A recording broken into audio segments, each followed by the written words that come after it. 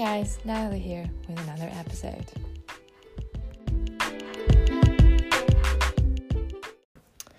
So what we did is we took the Sandman free tour of Munich. It's like around 3 hours, but it's totally chill session kind of.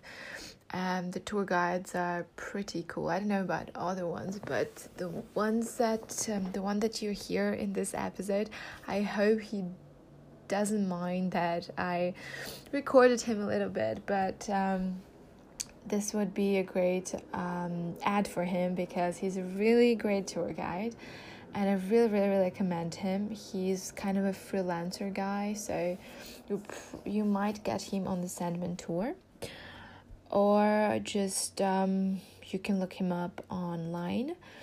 I will actually be rating him after I record this episode on TripAdvisor. His name is Scott. He's from Australia, and apparently his wife is German. That's why he's living in Munich, and he loves it a lot. And he said that of course it's a bit since he's been doing the tour guide thingy for around 6 years, it's been probably a little bit too much, but he still loves the city, so there's that. And he's really funny, and he makes like this little jokes, and he's a pretty cool guy. To share the germs, the body warmth. Okay. Excuse me, are you guys on the tour? Are you on the tour? No. Okay, sorry, we're just taking a photograph. You were squeezed out of the way. Sorry.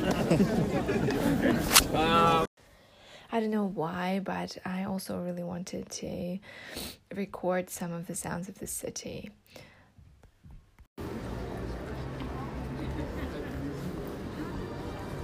I'm a bit hungry now. Kind of the sound of the city. Yeah.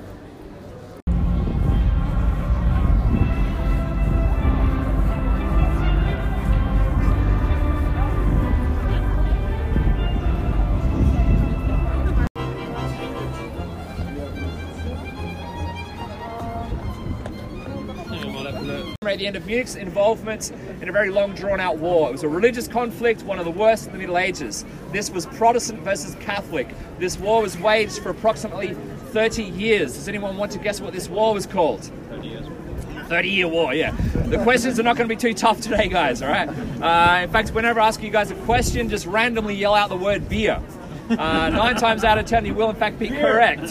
Okay, now hopefully I show you a little bit more to Munich than beer, okay? But beer plays a very important, sometimes very strange role in this city's history, okay? We'll discover that a little bit today as we're walking about.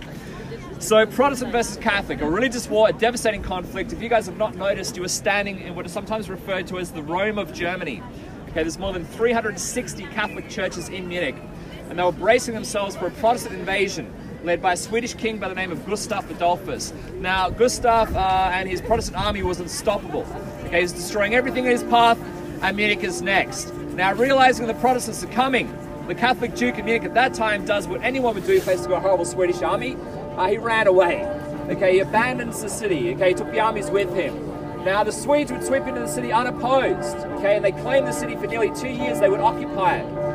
Okay, now, during this occupation, the people here were getting very tired of the Swedish presence. They want the Swedes out.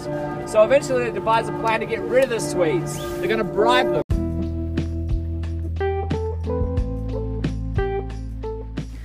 This has been Natalie in another episode of my podcast. Thank you for listening.